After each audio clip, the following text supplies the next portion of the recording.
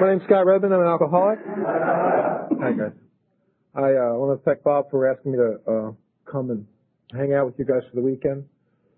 And what an extraordinary place. I mean, join Alcoholics Anonymous and see the world, huh? Unbelievable. I mean, who would have thunk it? It's just remarkable. I want to thank you guys for participating in this event. I feel honored to just be part of it. And as Bob said, I'm real fortunate. I have a lot of friends up here. I want to thank a gentleman who came in and picked me up at the airport. It's always interesting to be picked up by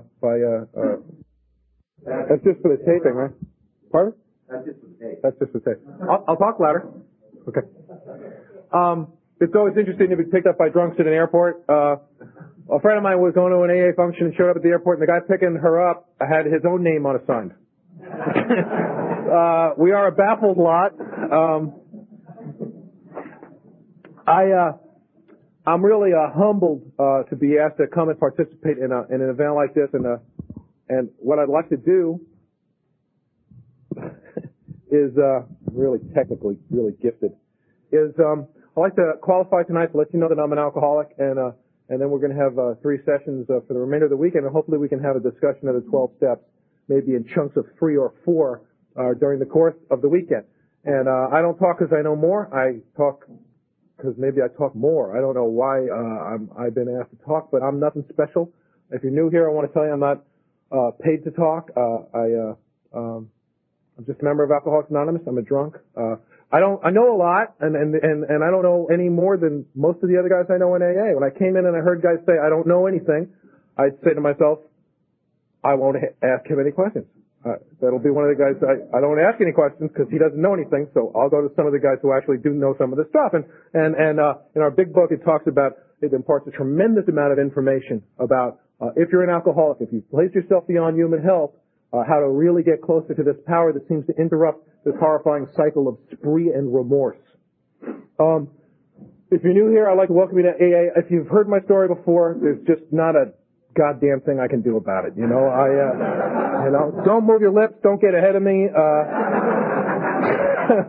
I'd love to come up with something completely different. I was when I got sober, I was a small Polynesian woman.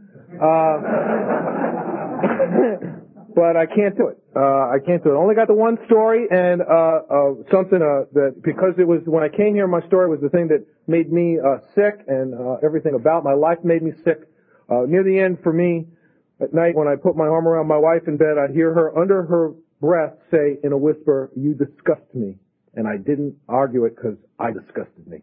I knew it was the truth, and it wasn't a finger wagging; it was just the state of the art. And if you guys, when you did tell me, but I couldn't hear anything, that my story, if I had some notion that my story, that my life would depend on my story, that once my dark past was in God's hands, I was going to actually be able to help other men avert death and misery. If you had told me that what I had done was going to wind up being my biggest asset, I probably would have killed myself. And I'm not I'm not a suicide person. I'm a homicide person. I vastly prefer your death to mine. I always have. And I'm not knocking those suicide people, It's kind of the flip side of the same coin. I've always just gone, if I kill all of you, there'll be no reason to commit suicide. That's just, where I've always gone in my head. If you're new here and you're bored, I'd like to tell you my favorite story about being bored in Alcoholics Anonymous. It happened to a guy named Jeff D., this guy in my old home group. And he was new. He was a couple of weeks sober. And he was at a meeting with his sponsor, and he was shifting around in his seat. And his sponsor said, "What's the matter?" And Jeff said, "I'm bored." And his sponsor said, "Well, you know why you're bored." And Jeff said, "No." And his sponsor said, "You're bored because you're boring. That's why you're bored."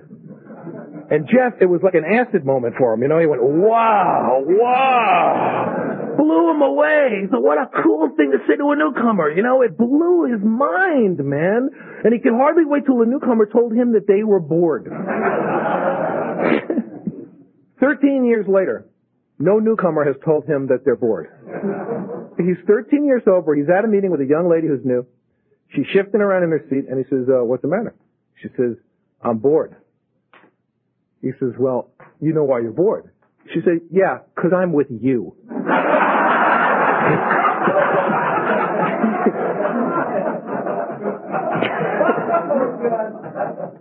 Yeah, it can get cold in old AA. For sure. So if you're new and you're bored, I'd like to welcome you to Alcoholics Anonymous.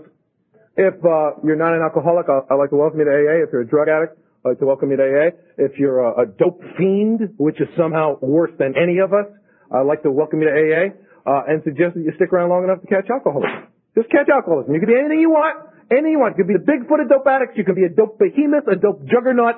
Just in addition to whatever you have, please contract alcoholism. It would be our pleasure to give it to you.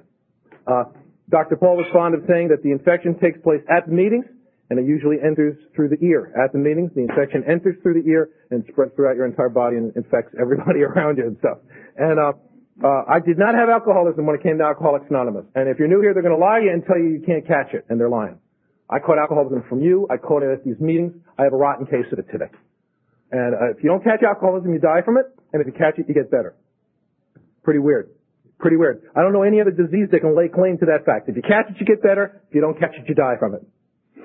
And again, I did not have alcoholism when I got here. First, number one, I'm Jewish, and Jews don't drink. Because it might dull the pain, you know, and you don't want it to dull the pain. You want to be completely aware and present for any agony opportunity that presents itself. And when I first came in Alcoholics Anonymous, I heard a guy qualify that he was an ex-Catholic, which meant that he did not believe in God and was convinced that God was going to come kill his ass for feeling that way. And I said, I'm with him. I mean, I got that completely. That Catholic guy helped me stick around Alcoholics Anonymous one day at a time as much as anybody did. I was introduced to an Old Testament God when I was a kid, and I would not be caught in a dark alley with this God. This guy got your ass no matter what, man. You couldn't hide from him. He got you. He turned your wife to salt, killed your goat, put a finger in your eye, and he got you. And you had to speak a foreign language to talk to him, and I didn't want to have anything to do with it. And in addition to all that, I was in Hebrew school when I was a child, and my Hebrew name was Shlomo. And I wanted to get a Shlomoectomy immediately. I wanted out of Shlomo as quickly as I could possibly get out of Shlomo. And I'm, you know, I don't think there's any Shlomos in the crowd that I'm going to be offending tonight when I say this, but I wanted James Dean. I didn't want Shlomo. And the reason why I bring this up is, if you're new, how does a Jewish kid from the Bronx wind up at a Christian retreat in Oregon talking about alcoholism? Well, I don't know.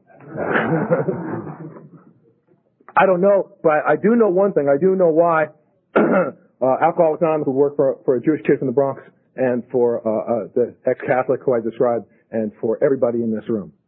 The reason why it works is because we are not a religious organization. We are a spiritual organization. And that's why it can and does work for that wide a spectrum of people. In addition to being Jewish, I was not alcoholic. I'd been in psychotherapy for 18 years. By the time I got to AA, I was going to be dead, but I was going to understand it. And I wasn't alcoholic. I just had some very complicated, very dark problems. And on top of being Jewish and being in psychotherapy for 18 years, I was not alcoholic. I was a dark, complicated artist with some very complicated artistic problems, but I was not alcoholic. And I grew up in the Bronx and was raised in a completely insane household to a completely crazy family. My wife never believed me about my family until she met him, and my mom threw an engagement party for us, and my aunt came and wore her wig backwards, and it had a bun on it. So the bun was out in front, and I had understated the problem. My wife walked around this room as if she had been hit by a wrecking ball. I mean, I had not exaggerated it. I didn't remember this until some months ago. I remember that my mother used to go through the back of the New York Post and find advertisements. Montefiore Hospital in the Bronx used to run experiments on brothers under 14 years of age, no more than 2 years apart, and they'd put you in this room and attach all these electrodes to you, and they wouldn't give you drugs or anything, but they just attach all this equipment to you, and they'd give you $15 for it. So my mother would go through the back of the New York Post and say, "Boys, I found an experiment for you," and load us into the car. It was like a bad Bugs Bunny cartoon, and put us in this room with all of this crap, and I never saw any of the money, which really pissed me off. But I was trying to imagine doing that with my sons, looking in the paper to try to find a good experiment for the boys.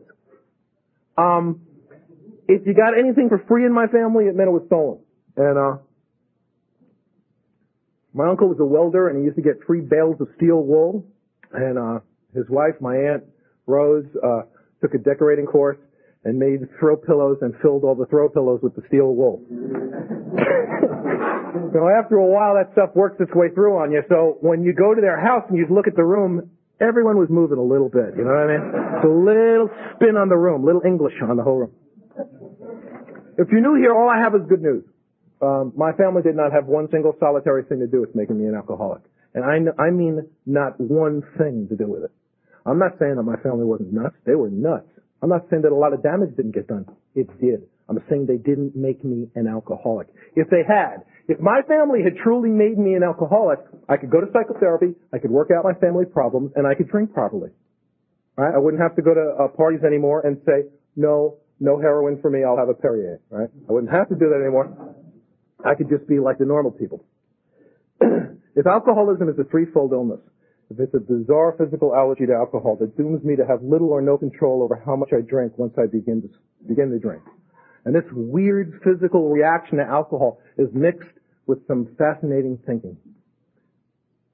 One of my favorite examples of alcoholic thinking I had ever heard was at my old home group. This guy had been dragged from his car drunk, and he was chained to a bench in the police station, and he just urinated on himself. And he looked at this policeman and he said, "I have got to stop driving."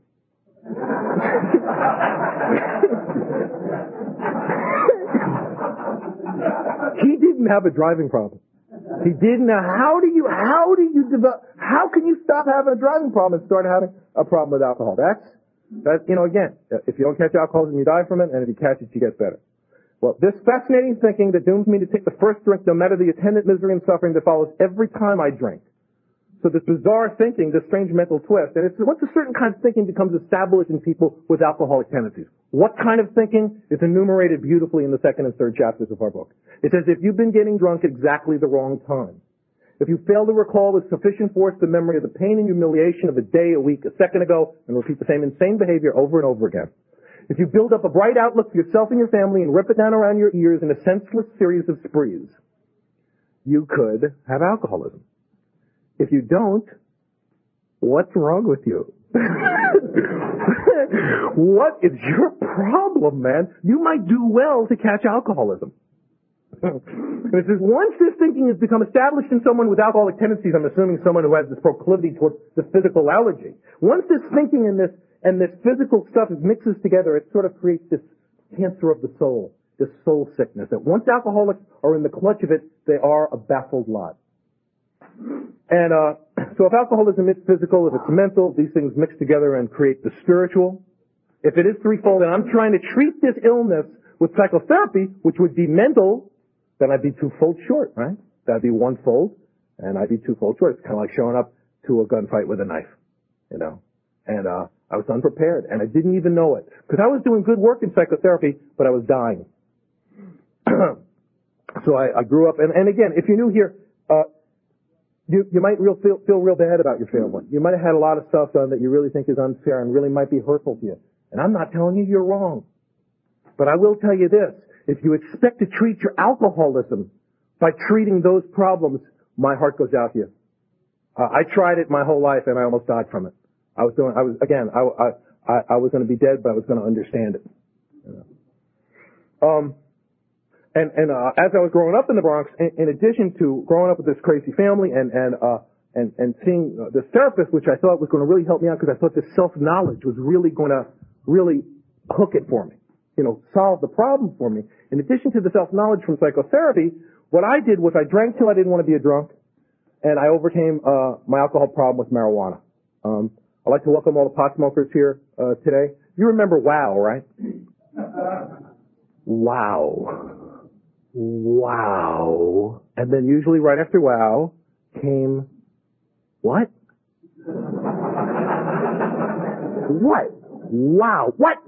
Watching a pot smoker is like watching a dog try to run on a linoleum, There's like a lot of activity, but very little movement, man. But there is a lot of shit going on there, I triumphed over marijuana with pills. I was victorious over pills with cocaine. Cocaine is also an excellent drug. It's particularly good for sex, if you enjoy sex from the Neolithic period. And I was victorious over cocaine with heroin. Heroin's a very good, dark, artistic, complicated drug. Then you cross the line and become a vomiting pig. Just a little hop, skip, and a jump. And you don't want to do that too long, so I drank till I didn't want to be a drunk. And in addition to this self-knowledge I was attaining from psychotherapy, I thought that swapping these addictions, I was never like the bad guys. I was always moving on, and I managed to not catch alcoholism until I was 33 years old, as a result of swapping addictions and as a result of self-knowledge. I had some very difficult times as a young man. I had a lot of bad luck. I sold heroin to a New York City policeman. Terrible stuff happened to me. I was asked to leave a couple of educational institutions, and the cop wasn't even wearing a uniform. They don't play fair. And when I was growing up, my father really thought he was a loser, and I absolutely agreed with him. I thought he was just a sap. My dad never made more than $10,000 a year, to the best of my knowledge. My brother and I never missed a meal and never went to school with ripped clothing. My last year out there, I made $80,000. Both of my sons did attend school with ripped clothing, and they did miss meals. How can such a thing happen? Put those two pictures down next to each other. How can my father come up a loser in my mind? And I'm telling you, he did.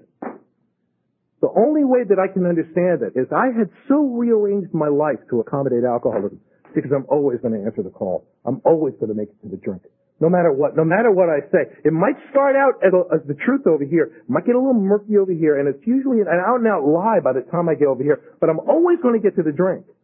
And when I was young, getting to that drink was a pretty simple endeavor, and as I grew older and promises to myself, careers, marriage, children, all this stuff gets thrown in, and the trip to the drink becomes unbelievably circuitous, And the description in step 5, it talks about it, leading a double life, crushing these memories down. This makes for more drinking. Doesn't make for drinking. The only thing that makes for drinking that I know, alcoholic drinking, is alcoholism. And I had rearranged my life enough so that I could take a look at my life and my father's life and call my dad a loser. And I set some really lofty goals for myself as a young man, and by the time I got to Alcoholics Anonymous, I had reached or surpassed them all. By the time I got to AA, I had a book on the bestseller list. I had acted in a Broadway play. I had directed a television show. I directed a movie. I had my own theater in New York. I had done all of these things a ton. I never got to do any of them more than once, because when I leave, they'd move the business, so I couldn't find it again, And the reason why I was to find out later when I took the alcoholic test. If you're new here, they're going to tell you there's no test for alcoholism, and they're lying. We got a test. It's called an inventory, and it's in our book, and it's a pass situation. If you just do the inventory, you'll pass it. And sometimes guys I sponsor, they'll call me up and they'll start writing, and they'll say, geez, this feels so bad. Can I just come over and read you what I have? And I always encourage them not to. I always say, the guys who wrote this book were pretty smart, They don't say, write a little, read a little, write a little, read a little. They do searching and fearless. If you've been thorough, you've written down a lot. I don't know what a lot is for anybody in this room. I know what a lot was for me. How could I possibly tell a man that you got to write X amount on your inventory? I don't know what a lot is for a guy, But I figure if you can wait and read the whole thing, if you can write the whole thing and I think they knew if you could read the whole thing, you might be so overwhelmed by the picture of your alcoholism, because you'll see the picture of your alcoholism if you write an inventory. You might be so crushed under the weight of it that it might be clear to you for a moment that your plan is not working out. It simply is not working out, and you might be willing to use somebody else's plan. You might be so deflated of ego at depth that you can stick around here. Not a common thing, And when I took the web of alcoholism, I'm resentful at him. I'm resentful at me for resenting him. I'm resentful at them for watching me resent them. And I've had sex with all of them, right? I can't believe I hit the bowl in the morning, man. If you take a look at the web of the soul sickness of alcoholism, and that's how it's described in our 5th chapter, and it's broken down into resentments, the defects that feed them, fears, and sexual problems. I'm sure it excites you if you are new that you get to do a sexual inventory. I know I was so excited about it. Usually when a guy's beginning a sexual inventory, I'll go through, the tense up, and I'll go through a list of stuff I've done, and, the guy usually relaxes. One day, Guy starts and I said, well, I did this and this. And I looked down, the guy's looking at me like this. I said, you're disgusting. You look like you wanted a shower, you know, it really backfired on me. But when I took the picture of my alcoholism, when I took the alcoholic test, that 4-step, I saw that early on, people were doing things behind my back. A little later on, they started talking behind my back, and in the last few years, they started thinking behind my back. And that's a terrible thing. It's hard to catch them when they're thinking behind your back. You can catch them, though. You got to accuse them of it all the time, you know, and you'll eventually get it. If they weren't thinking behind your back before, you'll make it so. I was in a cycle of using hypodermics, and my father had a massive stroke, and I was taken to the hospital, and I couldn't be there for my dad. I just couldn't be there for him. I was loaded on heroin the night that he died. I had holes in my arm. The curtain was down, and I felt like a pig, like an animal. My father was lost to me. There's probably a few times in a kid's life when you ought to be there for a dad, and that was certainly one of them, and I couldn't answer the call. And, you know those horrible memories, and they start clearing up. I just want to tell you, if you're new, if you're having memories now where you just wince, where it just comes up, it's that horrible, black, cold place that no light is ever going to enter, and you just, it's like getting blindsided by a brick. You know when you're new and you're traveling through your community and places are still talking to you, you're an idiot, you're a moron, you know, different corners where you did different stuff, you know, and when I was new in AA, there was this guy at a meeting, and I was ready to walk, man. I was, I think, 14 days sober, and I was ready to walk, and this guy at a meeting got his hand up and he shared that when Urban Cowboy was released in LA and everybody started buying cowboy boots, you know, real fast, and he went right out and bought a pair of $500 green Anaconda skin cowboy boots, wore them once and never wore them again. And he said every morning when he opens his closet, those boots look at him and say, "Hello, moron." And I am telling you, I had never heard an adult man admit something like this. That helped me stay in Alcoholics Anonymous as much as any. You know, there's probably some guys who were actually sober in the room going, oh, why is this guy allowed to share, you know? But he helped me stick around Alcoholics Anonymous one more day. I know it because everything in my house was talking to me, man. You know, and all the as I drive around, I know those 30s films where the newspaper, you know, spins up, Scott Redmond's a moron, you know, over and over and over again.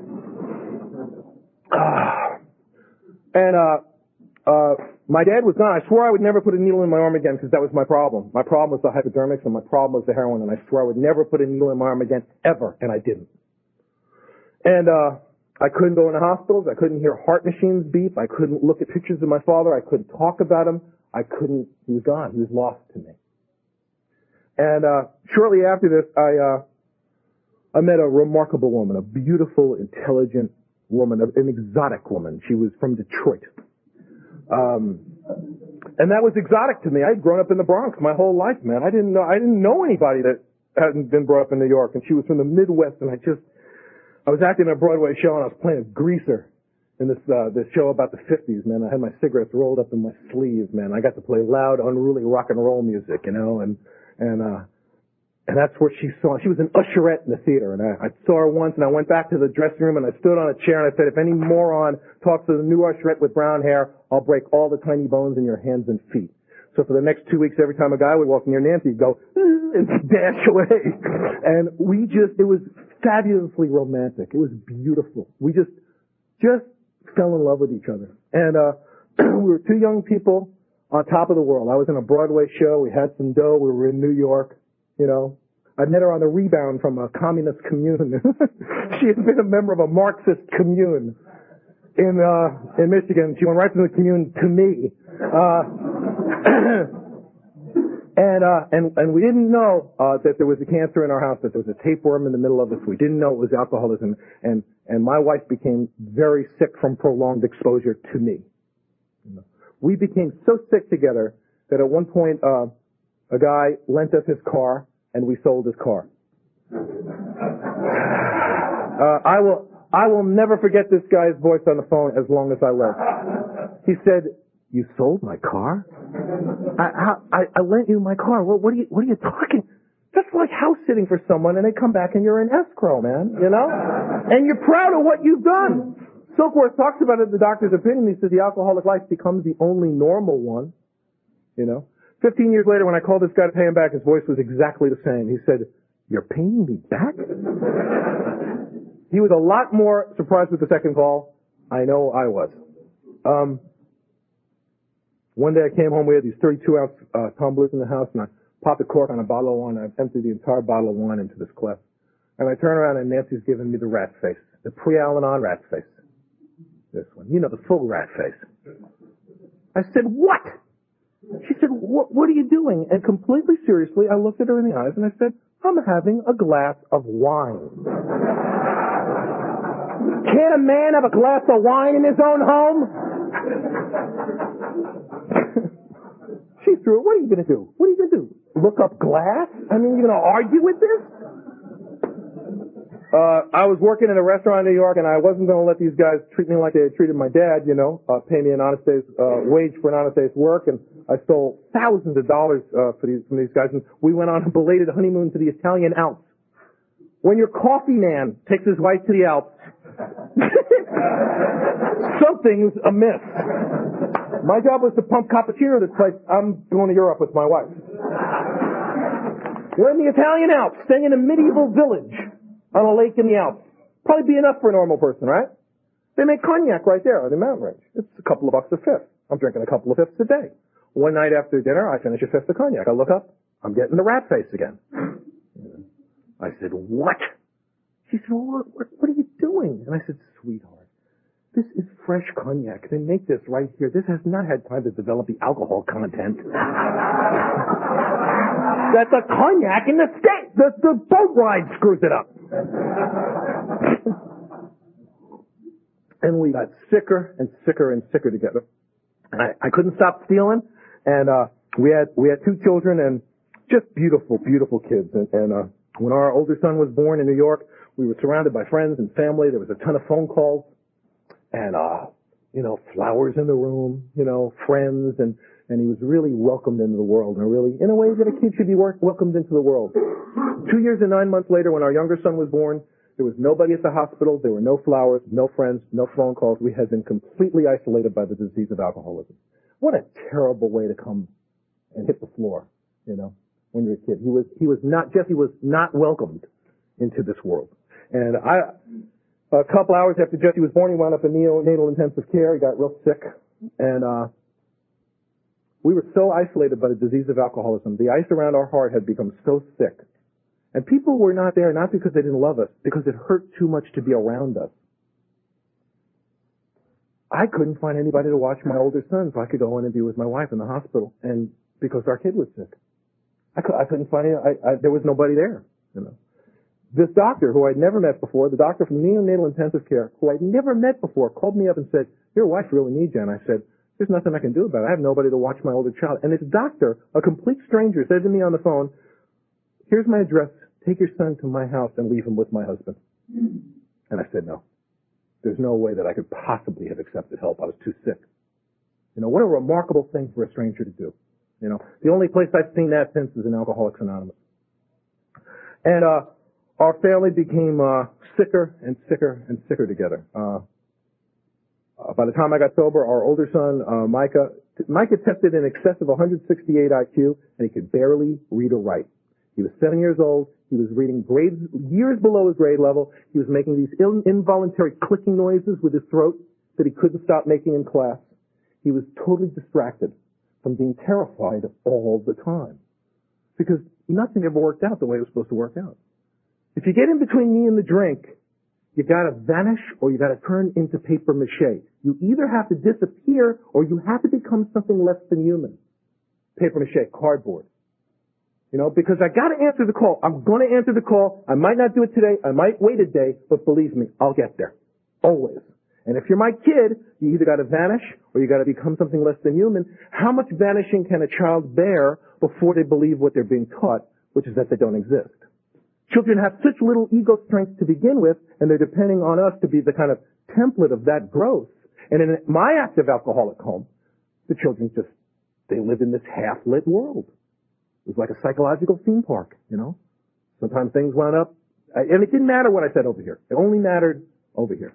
Because The bike money might have had to go for alcohol, you know. It only matters what happens over here. And, our children paid a terrible price, from the disease of alcoholism. They were cut off from the society of other children. And they never had the right stuff. And I'm not talking about a lot of money, man. I'm talking about a couple of bucks. I'm talking about a lunchbox and a pair of jeans. I'm not talking about hundreds of dollars. I'm talking about something a working Joe can do, you know. And the days when they got the jeans, or they got the lunchbox, it was given to them with such completely inappropriate excitement. Stuff that should have been a pretty pedestrian thing. Stuff that people are doing, right? Was given to them with such insane, inappropriate excitement and exuberance that it felt marked. It felt dirty somehow, and it still cut them out from the pack. And our boys really suffered terribly from living in a active alcoholic home. And what started becoming acceptable, Nancy came home one day, and I had an idea to cook something, and I had died in the middle of the idea. I had gone toxic. I had overdosed. She came home, and the oven was on, and I had a frying pan on my chest, and I was blue on the floor. And she nudged me with her foot, and she said, "How do you feel?" And I looked at her, and I said, "I am really tired." And she called a doctor and said, "He's blue. There's an empty vial of pills. And he's on the floor." And the doctor said, "Why are you calling me? Why are you calling the paramedics? Why are you calling the ambulance?" And Nancy hung up the phone and picked it up and dialed another doctor to get a second opinion.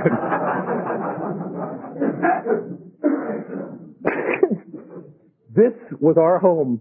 This was our Donna Reed show. And as I told you, the careers kept getting destroyed, and we kept getting sicker and sicker, and the boys were getting nuttier and nuttier. And Nancy, my wife, just, you know, she had nothing to dull it, nothing to dull the pain. You know, the non-alcoholic, who stays with the alcoholic, who suffers from the disease of alcoholism, does it with no anesthetic, man.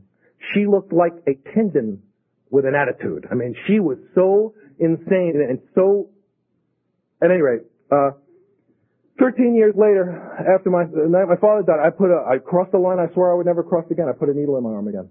I crossed the line that I had always had that always made me okay. And, I called my therapist of record, my first Jungian therapist, which I want to talk a little bit about tonight. And I told him what I had done. And he said to me that morning, "There's absolutely nothing that can be done for you." And I said, "What?" He said, "There's nothing I can do for you. The only thing I can suggest is that you attend a meeting of Narcotics Anonymous, Alcoholics Anonymous, or we have you institutionalized." Now, on most other mornings, I'm telling you, man, I would have gladly chosen the institution. Take me to the nut hut as quickly as possible. That would have been a chance to meet more interesting and colorful people, you know, the kinds of adventurous people I was used to associating with, and it was an uninterrupted source of drugs for a period of time. I mean, in my last couple of years, I got excited when they told me I needed dental surgery, you know. That is an uninterrupted source of drugs for a period of time. Normal people don't get excited about dental surgery, you know. Normal people don't go, dental surgery.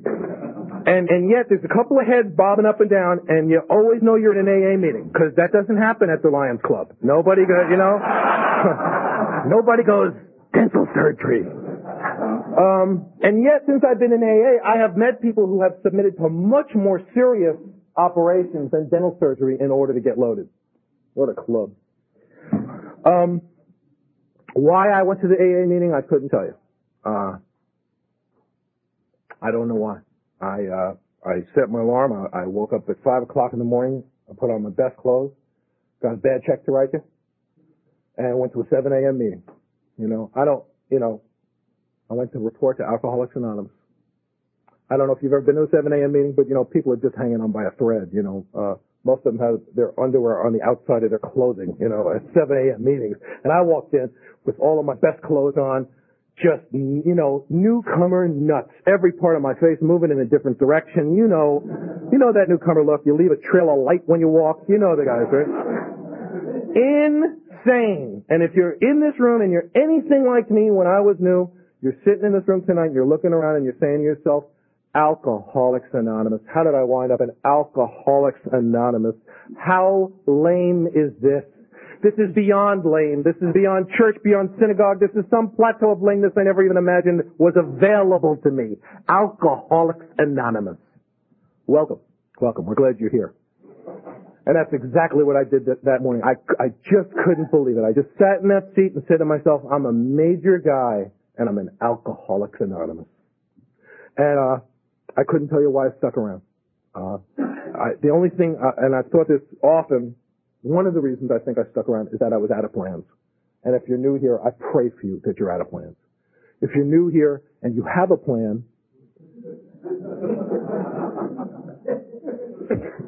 it's probably a beaut. Don't use your plan. Grab one of us after this meeting and tell us the plan. We want to know your plan. That's actually the book I've always wanted to see, is the collection of newcomer plans.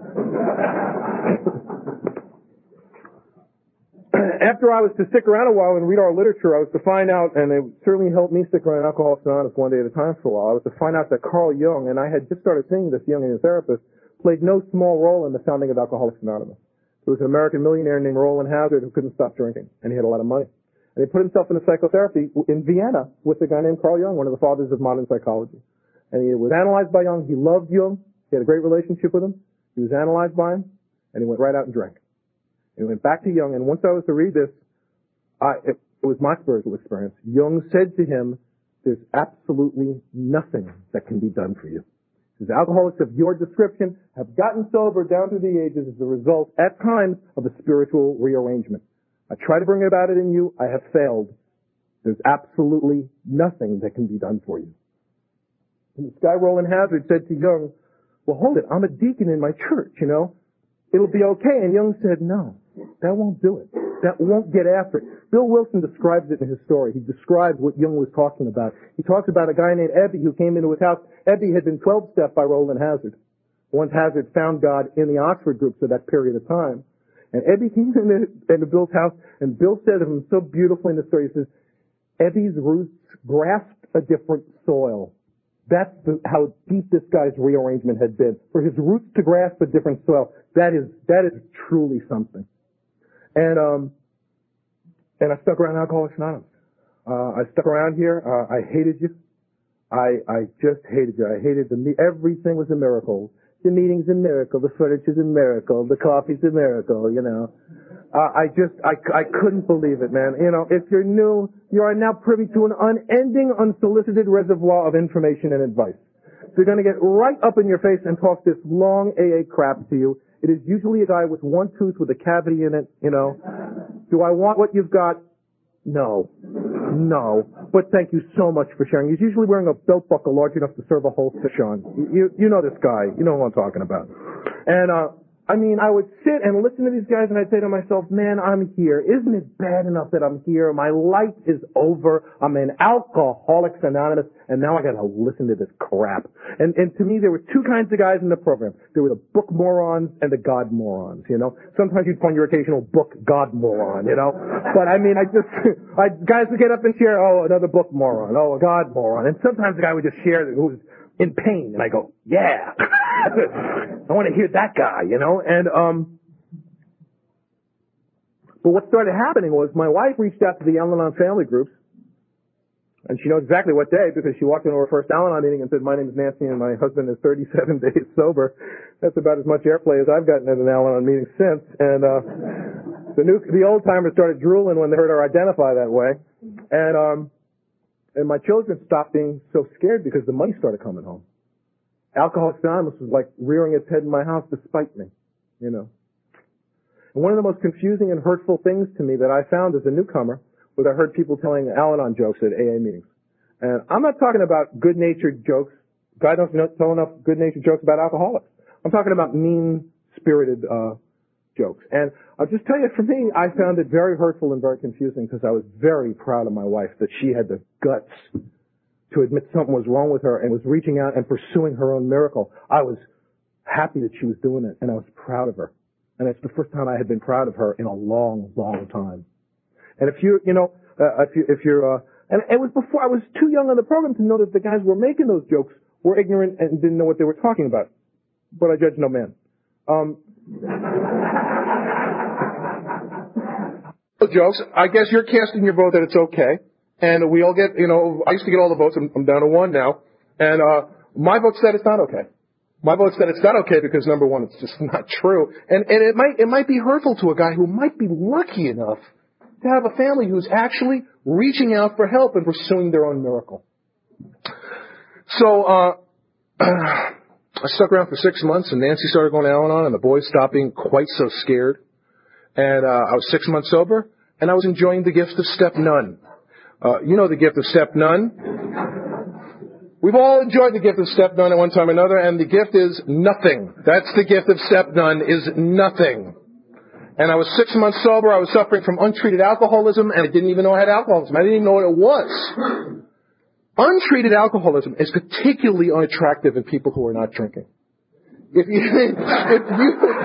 you are drinking, you are treating your alcoholism. It works. It kills your ass, but it works, you know? And I know how to treat it with a drink.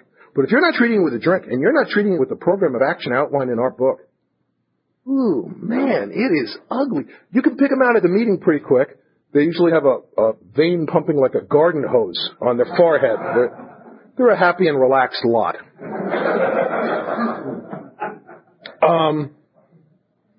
And I was here for 6 months, and I'd seen the drill, right? Do the work, get sober. Do the work, get sober, lead a better life. Don't do the work, get insane, get to the podium, share your insanity, share your way right out the door. I'd seen the drill. I'd seen it hundreds and hundreds of times in just 6 months. Do the work, stay sober, change. Don't do the work, get sick, get up to the podium, share your sickness, share your way right out the door. And I knew I was going to drink.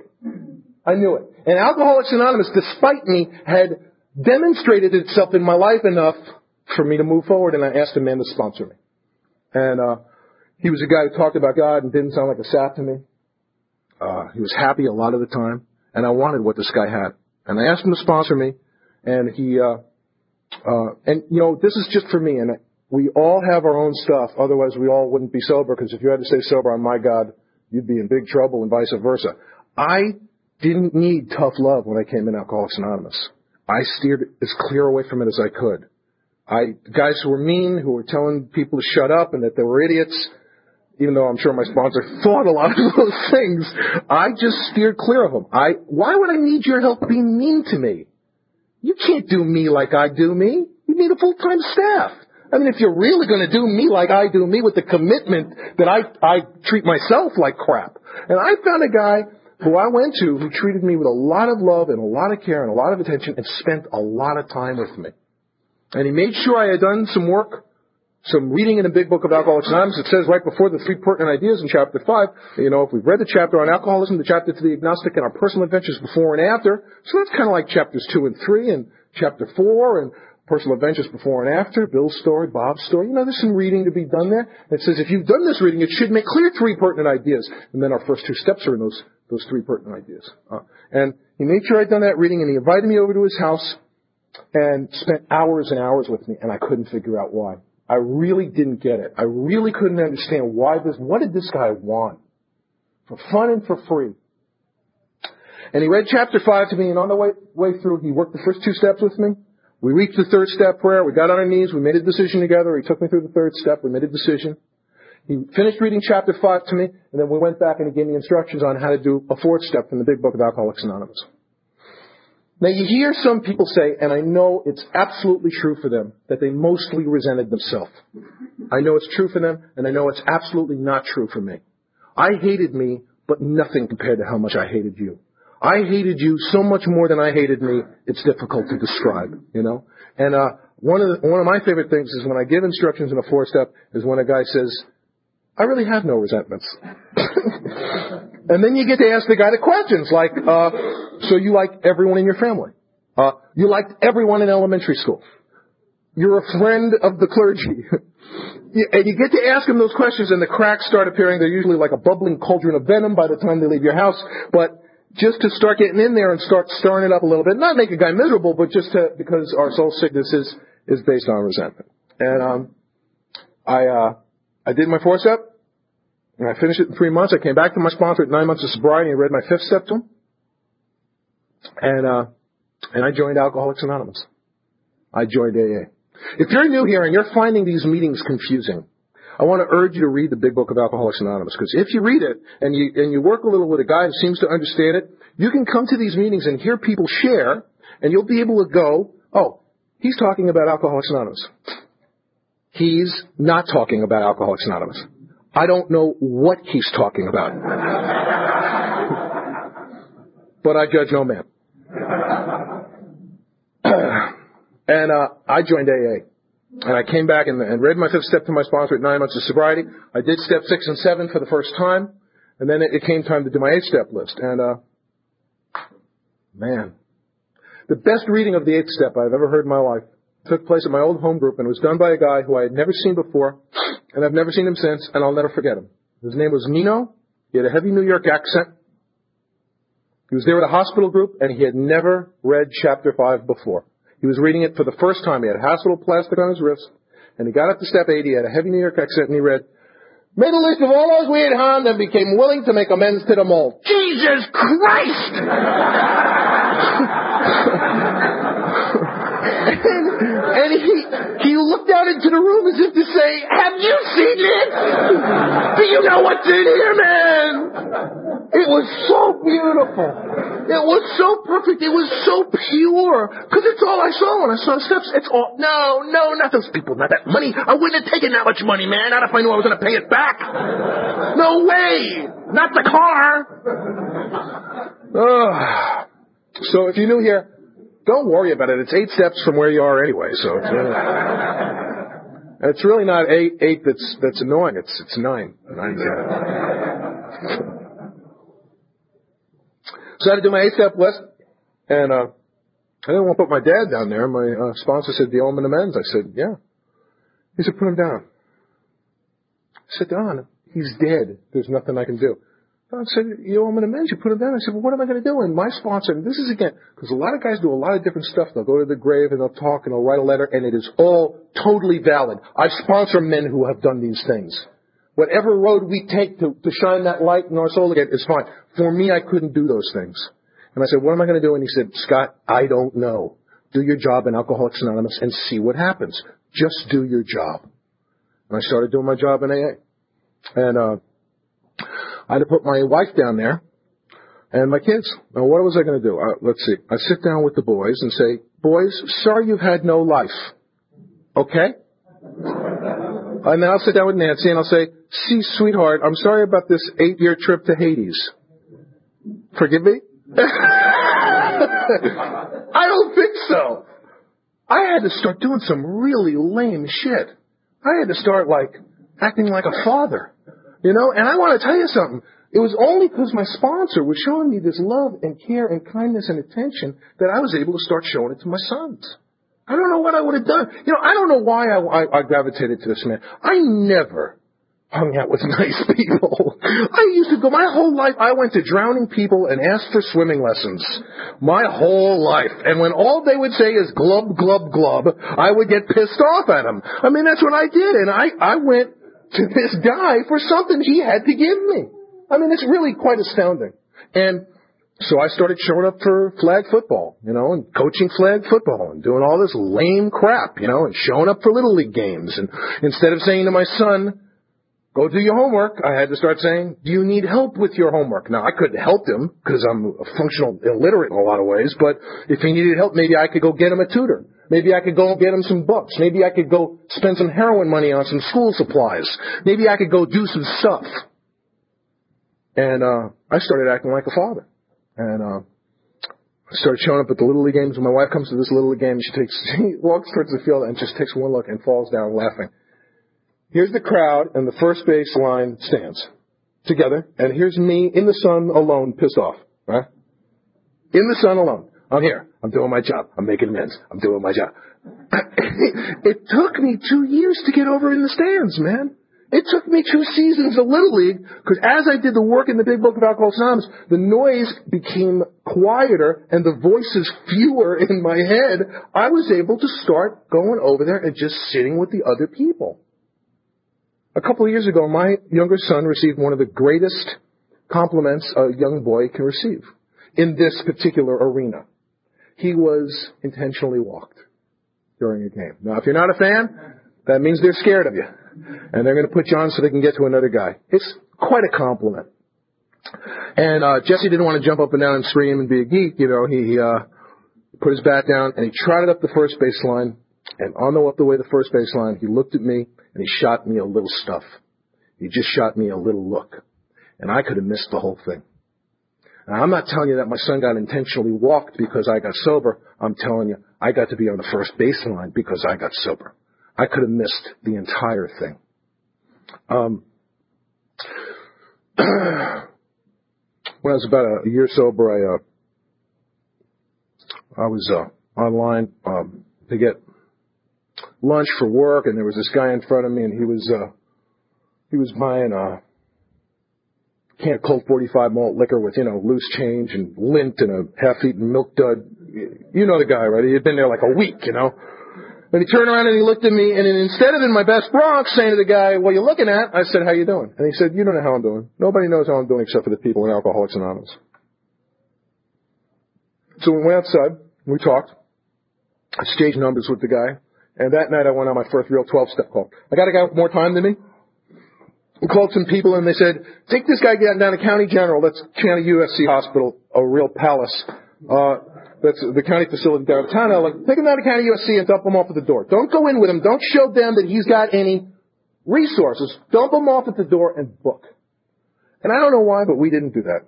We went in with the guy. We went all the way up to the alcoholic ward with the guy. And about halfway through, he turns to us and he says, "I feel like I'm dying." And the guy I'm with says to him, "That's because you are." And I pulled the guy aside and I said, "How could you say such an insensitive, mean thing to this guy? I'm scared he's not going to like us, right? How could you say this to this?" Now, the guy is in a county facility. He's been told to lie that he's got blood in his urine to break his way into the alcoholic ward. What is that guy supposed to say? "You're just having a bad day." It's a bad day. This isn't a bad day. This is what dying feels like. I'll let you know when you're having a bad day. You're in no danger of that right now. This is exactly what dying feels like. If you stick around here for any appreciable amount of time, you will see men and women come into this program with bottoms that will make your hair stand on end. You will look at that man or woman and you will say, "No way, man. The cat's never going to drink again." Not with what he's been through this time. There is no possible way that he will drink again. And after a period of time, when they don't use the program of action outlined in our book, it won't be their bottom anymore. It'll be a bad day. A period of time where people were thinking behind their back, a bad set of breaks, and they will get out there and they will get on with the business of dying. And it still makes my blood run cold. I hope it never, ever stops doing that. We hear in the program sometimes, "Better you than me." And yeah, sure. But the fact is the guys who I told I love, who are dead today, I meant it when I told it to them. I loved them. And they don't get to get sober again because they're dead. My kids miss them. My wife misses them. They were part of our lives and they're dead. In my first year of sobriety, I turned about a year sober, and I had fancy myself a show business big shot. I had this ghostwriting job for 20th Century Fox, and at the end of the year, I was up to direct this situation comedy. And it was a good job, man. I really wanted this job. I didn't get the job, and I almost drank. And I went to my sponsor. I was just humiliated, and I told him what I had done. And Don said to me, "Scott, I guess you got, you still have the show business God." And when I came into AA, I heard people talking about God getting them into relationships, God getting them jobs, God getting them parking spaces. Not the parking God, not the parking God. Oh my God. What if you don't get a space, And what happened was, it was clear to me I had to get God not involved in parking in any way. And I'm not some people have a parking God. That's fine. It was killing me. I had the show business God. Because I was going to drink because I didn't get a job in show business. Then I had to sit down and write my 10th step. I was resentful at the company for not giving me the job. I was resentful at myself for almost drinking.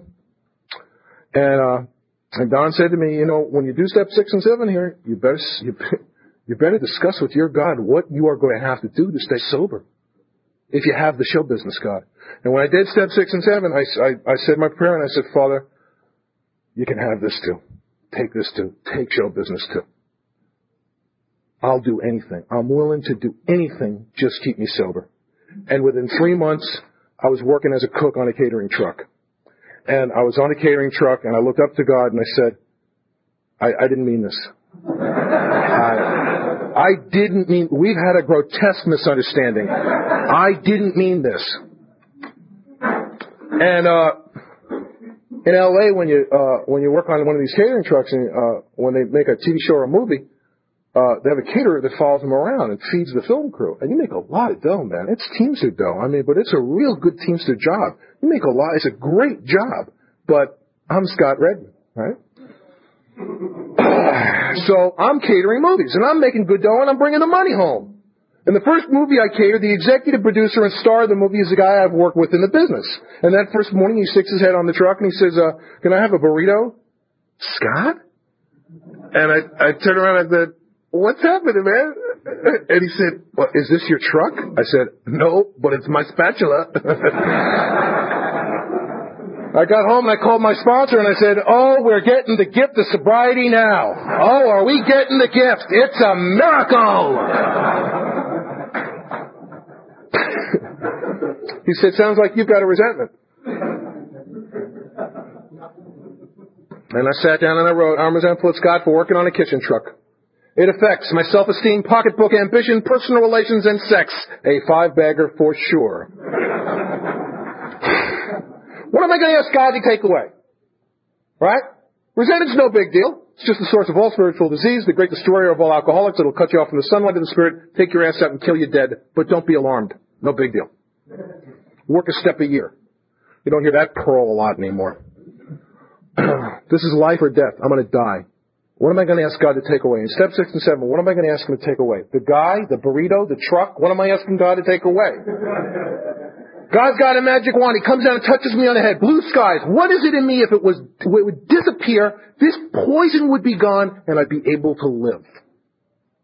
I'm grandiose. How dare a man of my caliber work on a kitchen truck, make money, and bring it home?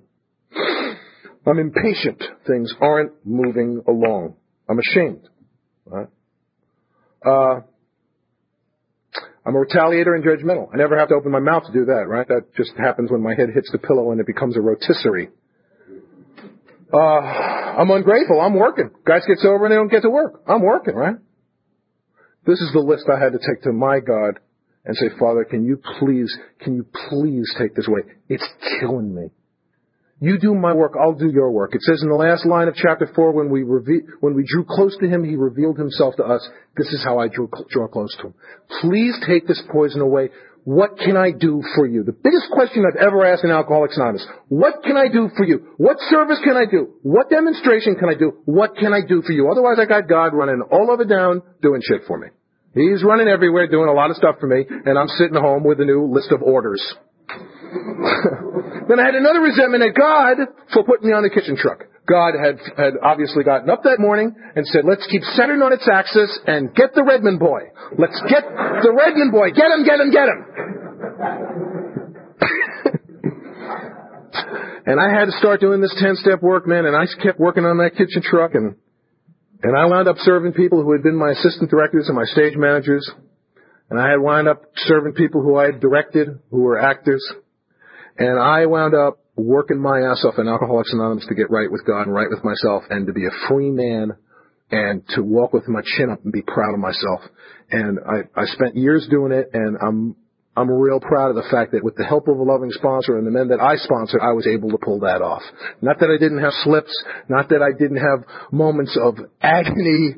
One day, I'm serving Grady and see these 3 actresses who I directed in a soap opera, and they're coming down the line, and I'm ready. I said, I'm a man of God now. I have God. I'm with God, and I'm ready. I'm fine. And I got ready, and they didn't recognize me. They just said, "Can you keep the gravy off the potatoes?" And I didn't get to have my humility moment, which kind of pissed me off. I was able to help some guys who had thought they had fallen from a height when they came to Alcoholics Anonymous. You see, I didn't get it. I didn't understand that there's no height to fall from. The top rank here is child of God. None of us get to fall from anywhere. And once you attain, because there's no head drunk, the top rank in Alcoholics Anonymous, which is child of God, there's no place to fall. I got to be of some help to some guys because of this humbling experience. I would have preferred to have helped them in a different fashion. I had a friend, Paul, who made up this prayer that he told me about. He'd say to God, Father, I'm willing to do anything, just keep me sober, and please don't let it be as bad as what you did to Scott. I have this friend who used to be a really big rock and roll star, and I'll call him Jeff, and he and I sponsored by the same guy, and we helped each other a lot because we had both been major dudes in our own, legends in our own minds, and now we were trying to stay sober in Alcoholics Anonymous. So Jeff was out in San Fernando Valley digging fence post holes with this 17-year-old kid who's getting sober too. And in the middle of working with this kid starts breaking up laughing, and my friend Jeff says, "What's so goddamn funny?" And the kid looks at him and goes, I always wanted to hang out with rock and roll stars.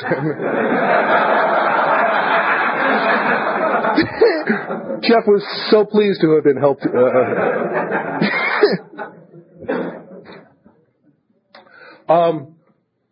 And I learned how to be a good cook, and both of the companies that I cooked for asked me to go into business with, and that was a tremendous compliment to me. And I've been doing it about 3 years, and I got a call from a company called Ketchum Public Relations, big public relations company in New York, and it was about big time comedy writing job, big dough, man. And I started getting that brain fever back. I wanted this job, I started obsessing on this job. I had to do a videotape for them, and I got that brain fever back, and I went mad, man. That vein started pumping like a garden hose, and I crashed and burned before I even found out if I had the job. I bottomed out. I did the 10-step. I released it. I read it to my sponsor, and I got straight with it. About a week later, the phone rings. It's Ketchum Public Relations. They're calling to tell me I don't have the job. Fine. Hang up the phone. Phone rings.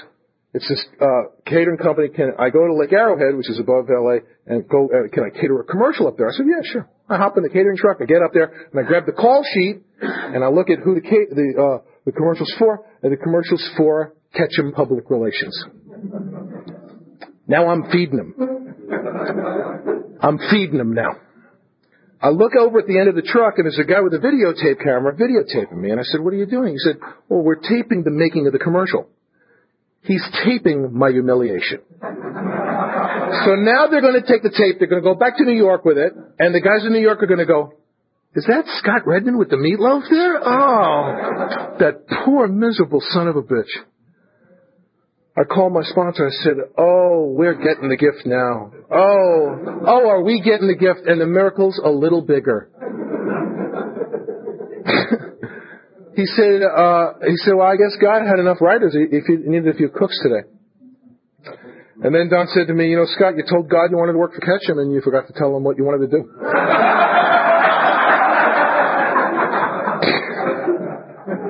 But as long as he's having a good time,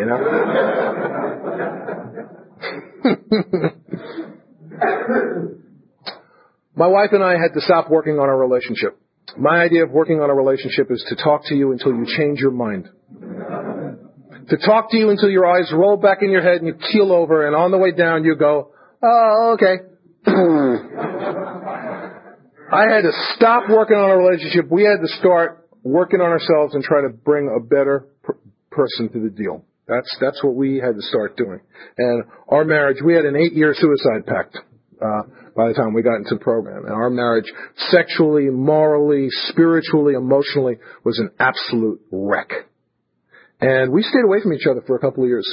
We were celibate for over a year in sobriety. I thought I was, I really thought I was going mad. I had one slip. You see, I knew because my sexual behavior, the kind of sex that I like to have, was so mixed up with drugs and alcohol that I knew that if I had been adulterous that I was going to drink. They were just too completely combined. I know a lot of guys don't experience this. This is my experience.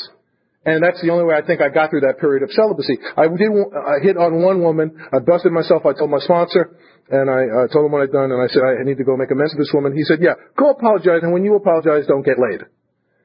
Oh, that was really cold.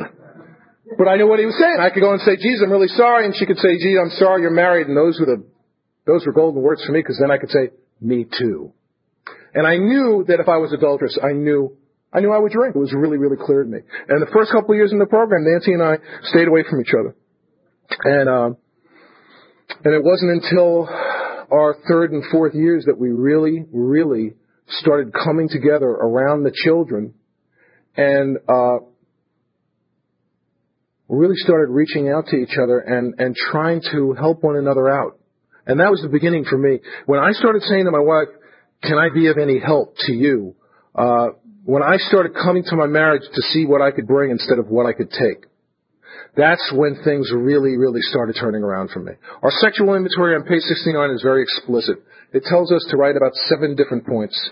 It tells us to write about where we've been selfish, dishonest, or inconsiderate, where have we unjustifiably aroused jealousy, suspicion, and bitterness, and what should we do instead? Not what could I have done. What could I have done? I could have stopped kissing her when I realized she was dead. That's what I could have done.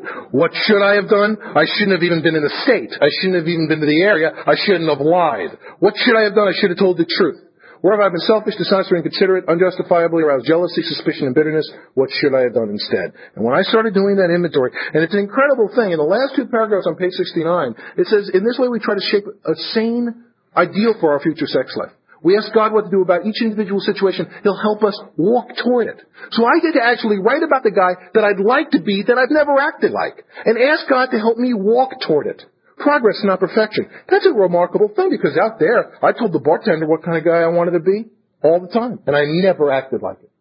As a husband, as a father, as a friend. And it says on that page, we will not be the arbiter of anybody's sexual behavior. I sponsor gay men who hate themselves for being gay when they come into AA and have stopped being the arbiter of their sexual behavior. I sponsor straight men who have had homosexual episodes that they thought they would never forgive themselves for, or certainly never reveal to another man. I have been the arbiter of other people's sexual behavior, but for me, I was the arbiter of my own sexual behavior in a way that almost killed me. And my whole life, I never acted or felt like a grown man. I would stand next to men 10 years younger than me, and I'd say, geez, I wonder what it's like to be grown up. And when I started really applying these 7 points to not just sex, but to my relationship, to my marriage, man, I had to really take a look at some extraordinary stuff. Where have I been selfish? I want what I want when I want it. Where have I been dishonest? Well, this was huge for me. I cleaned the house. You might think I clean the house because I enjoy living in a clean house. No. I think that a certain amount of housework should be rewarded with a certain amount of sex. There should be conversion tables on the back of cleaning products that a certain amount of housework should equal a certain amount of sex for a certain duration of time. I mean, this is in my head, so I'm never cleaning the house to live in a clean house like a grown man. I'm cleaning the house and going, look, honey, Why should I have felt like a grown man? I wasn't acting like one. When I started cleaning the house to live in a clean house like a grown man, I started feeling like a grown man. And I'll give you an idea how terrified my wife is of me today. Some time ago, she said, you got to take Micah, that's our oldest son, to the dentist. And I said, oh, I have to take him? Where will you be? She said, where will I be? I'll be dancing around the house naked, screaming, I'm not taking him, I'm not taking him. Okay? Is that all right? One of the things I realized, and I want to talk more about this as the weekend continues and perhaps in our discussions of Step 8 and 9, is I also started appreciating how big a bully my wife had become and how scared I was of her. I was terrified of her. And this was in a house where I was supposed to be the aggressor and the scary one all the time. And the fact is I was terrified of her. And I realized that I was 5 years sober. I was driving home from work, making a lot of dough, driving a beautiful car, and I was scared to drive home. And I realized it was because I was scared of the minefield that I was going to walk into. And I had to start dealing with the fact that my wife bullied me, and I was terrified of her. And Chuck C. talked about uncovering, disclosing, and discarding. And this was the way I uncovered it. And then I had to disclose it, which was discuss it with her, discuss it with my sponsor, and then I had to use the inventory process to discard it. And again, I do want to discuss that more about that this weekend. Our sons experienced a remarkable recovery from alcoholism. Both of them, my oldest son, who I told you was functionally retarded, wound up being accepted into one of the most prestigious scholastic programs for junior high school students in the United States. He wound up being accepted into its subsequent sister program. The boys wound up playing guitar, and I play guitar, and Jesse plays drums, and we wound up forming a band that we called the Grateful Redmonds, and playing music together, and we experienced stuff as a family. This is a family that was so totally isolated that I told you about. And a little over a year ago, we live in Sherman Oaks, California, and on April 17th of last year, the earthquake hit, and we were right in the middle of it. 40% of the buildings on our block were destroyed, and I thought we were buying it.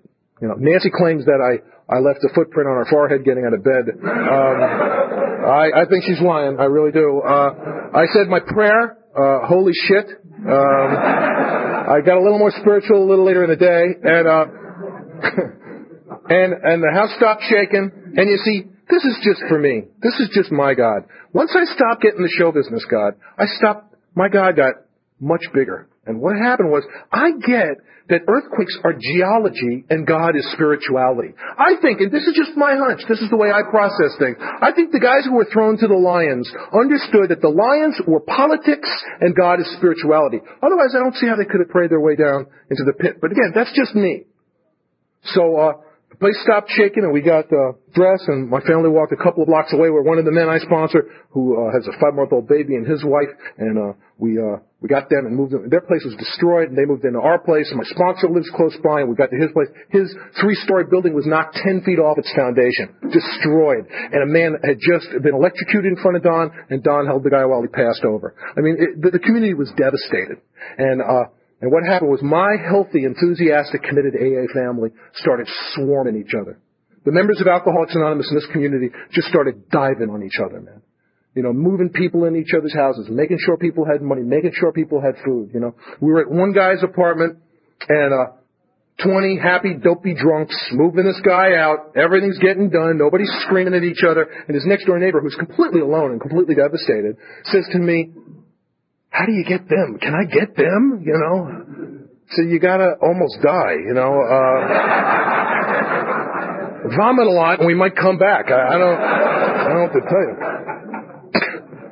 And again, this family that I described to you that was so completely isolated from alcoholism is right in the pocket. Right in the middle of this remarkable community. You know? We were in Vancouver, shortly after the earthquake, and this woman up in Vancouver said to me, I'm so glad God got us out of L.A. before the earthquake. And I said, oh, so he likes you and we're shit. Let me get this right. He likes you, he got you out, but he said, get the Redmond boy! Get him! Leave him in L.A.! Screw him up! And she said to me, well, I guess he just felt that you had a few more lessons to learn.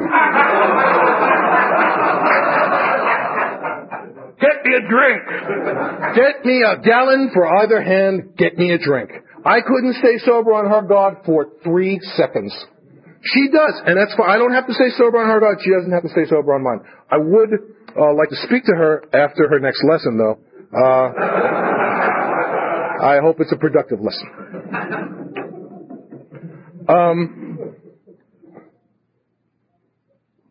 A guy I sponsor, I guess I was about 5 years sober or so, and this guy I sponsor told me to take a hike and get off his back and leave him alone and drop dead. And he ripped some people off in the program. He stole some money. He stole the car. He was making me look pretty bad. And I wanted to sit down with him and explain a few things to him, you know. And my sponsor said, you know, you have been telling people where they stand in the universe your whole life. You have so frightfully abused your right to tell people where they stand in the universe, you've lost it. Dr. Bob talks about that at the end of his nightmare. He says, I have so frightfully abused my right to drink, I have lost it. He said, why don't you sit down and write yourself a 10-step? I'm resentful at blank for ripping people off in AA and making me look bad. It affects my self-esteem, pocketbook ambition, personal relations, and sex, a little knock in the crotch there, a little ego blow. What are the defects of character in me that if God would remove, the resentment would be gone? What is the poison in me that if God took it away, this would be gone?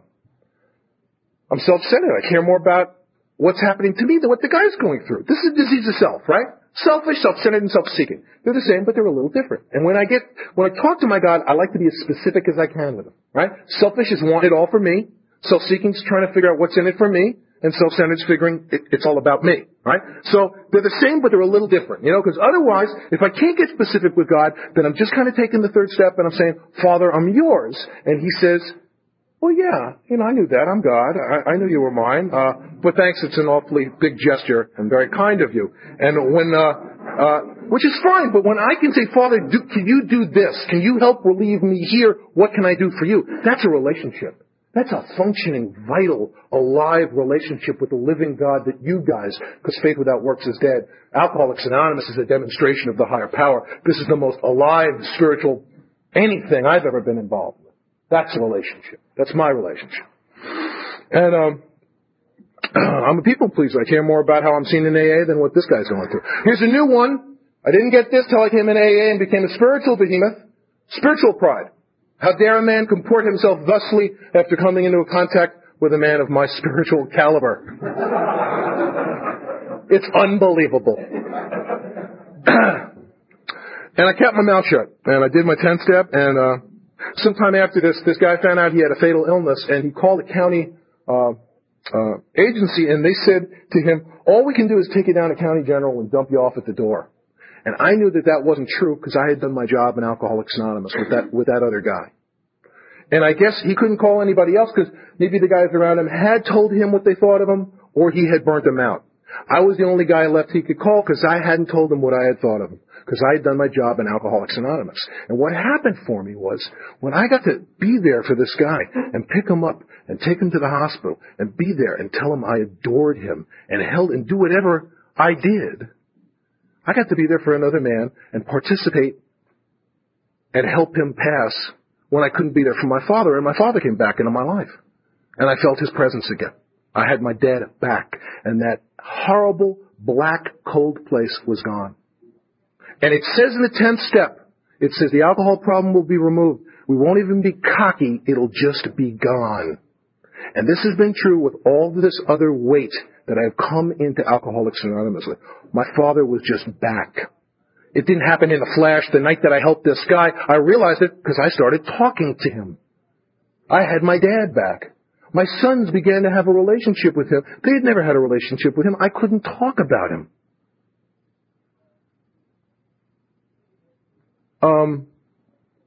Several months ago, one of the men I sponsored, he and his wife had a baby, and the baby got very sick very quickly.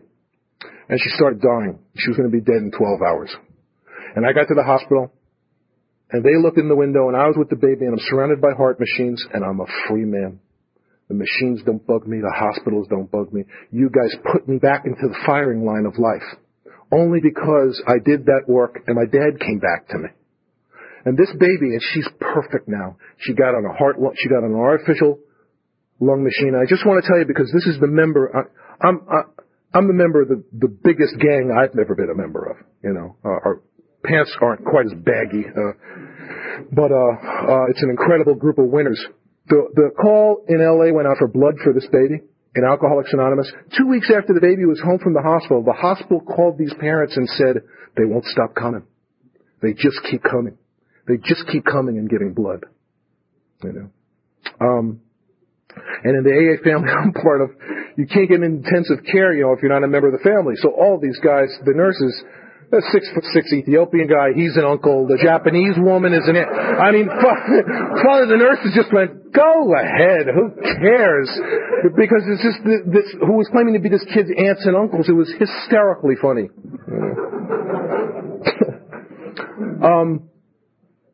About a year and a half ago, our oldest son, Micah, who had such a remarkable recovery from the disease of alcoholism, began his descent into active alcoholism. And he had a bad acid trip and got thrown out of school for dealing drugs. And, man, it happened really fast, really, really fast. And my first impulse was, what kind of program do I work if my kid's sick?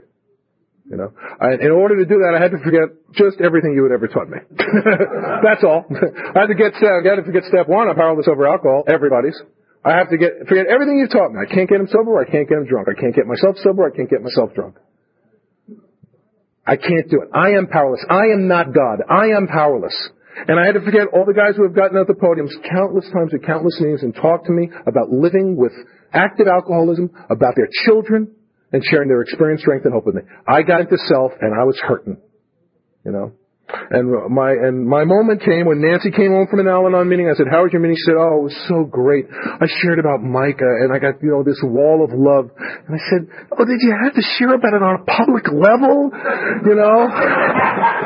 So my wife looks at me and goes, "Hello? What do you think my club is about? How to live with active alcoholism and have a good life. That's one of the things it's about." And Nancy one more time carried the message home to me, and I started doing the work I had to do in AA, and